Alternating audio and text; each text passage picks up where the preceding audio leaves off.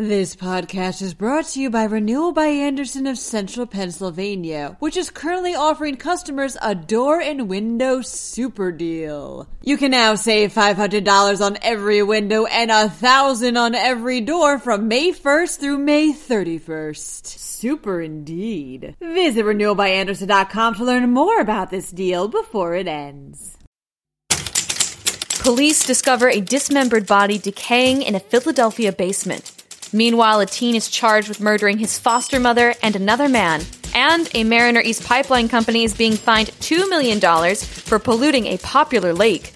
In happier news, Girl Scout cookies are now on sale, and they owe their origin to Pennsylvania. I'm Julia Hatmaker, and you're listening to Today in PA.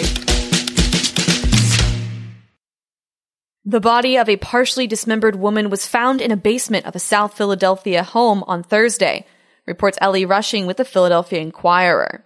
The woman has not been identified, but was severely decomposed, according to police. Police discovered the body after serving a warrant to Madison Leedy in connection to a robbery. The Special Victims Unit had come along because of a report that a missing 18-year-old was in the address as well. Police arrested Leedy and 4 other people in the home as the investigation into the body began. Police have not yet said if the body that was found belonged to the missing woman. A 17-year-old has been charged with torturing and murdering his foster mother and another man in Philadelphia, reports NBC 10. Xavier Johnson allegedly tried to rob both Renee Gilliard and Jimmy Mao and ultimately stabbed them both to death. Johnson had been placed in Gilliard's care 3 days before. Gilliard was found dead in a bathtub in her home, while Mao's body was found in a black duffel bag at the bottom of a hill. Mao had previously lived with Johnson at another foster home. Johnson was caught by police after crashing Gilliard's SUV. This isn't the first run-in with the law for Johnson, who's been arrested 5 other times before, including at least once for aggravated assault. Johnson has been charged as an adult for the murders of both Mao and Gilliard. $2 million. That's how much a subsidiary of natural gas pipeline firm Energy Transfer LP will be paying in fines after spilling drilling fluids into Raystown Lake in Huntington County, reports the Associated Press.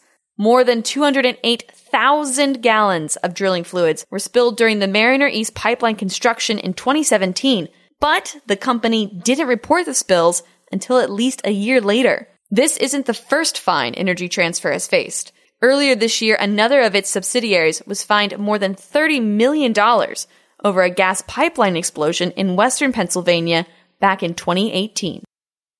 It's my favorite time of the year. Girl Scout cookies are officially on sale. But before you sink your teeth into that first Thin Mint of the season, you'll want to say a little thank you to Pennsylvania. That's because the Keystone State, specifically Philadelphia, is the birthplace of the Girl Scout cookie sale.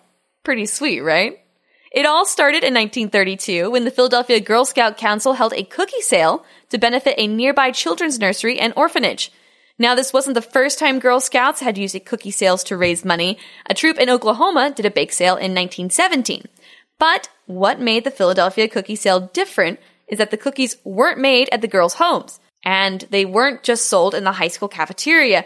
These were cookies made in a commercial oven and brought to the public. That 1932 troop had a member whose parents worked for the Philadelphia Gas and Electric Company, which had its own commercial oven. It was there that the cookies were made, and the smell was evidently so heavenly that people came up to the storefront inquiring after it. These scouts, being budding businesswomen, took to selling the cookies out of the windows of the building to passerbys. And back then, a cookie box only cost you 23 cents. The troop mimicked their original sale process in 1934 when they used the cookie sale money to fund their summer camp in Chester County. That was the year that the Girl Scouts had their first ever commercially and mass-produced cookie, which was the shortbread or trefoil. It was, believe it or not, made for Scouts by Keebler. It's estimated that Keebler baked enough shortbread cookies to fill 100,000 boxes that first year. The Girl Scout cookie program has only grown since then. Nowadays, the Girl Scouts of Eastern Pennsylvania estimate that they alone sell roughly 3.6 million boxes of cookies annually. Oh man, I have such a Girl Scout cookie craving right now. All I want is a thin mint and a trefoil. And let's be honest, I want to tag along too because they are the best. Be sure to check out PennLive.com for all the news, sports, business, and entertainment coverage you could want. I'm Julia Hatmaker, and I'll be back on Monday morning with another episode of Today in PA. Thank you so much for listening, and have a wonderful weekend.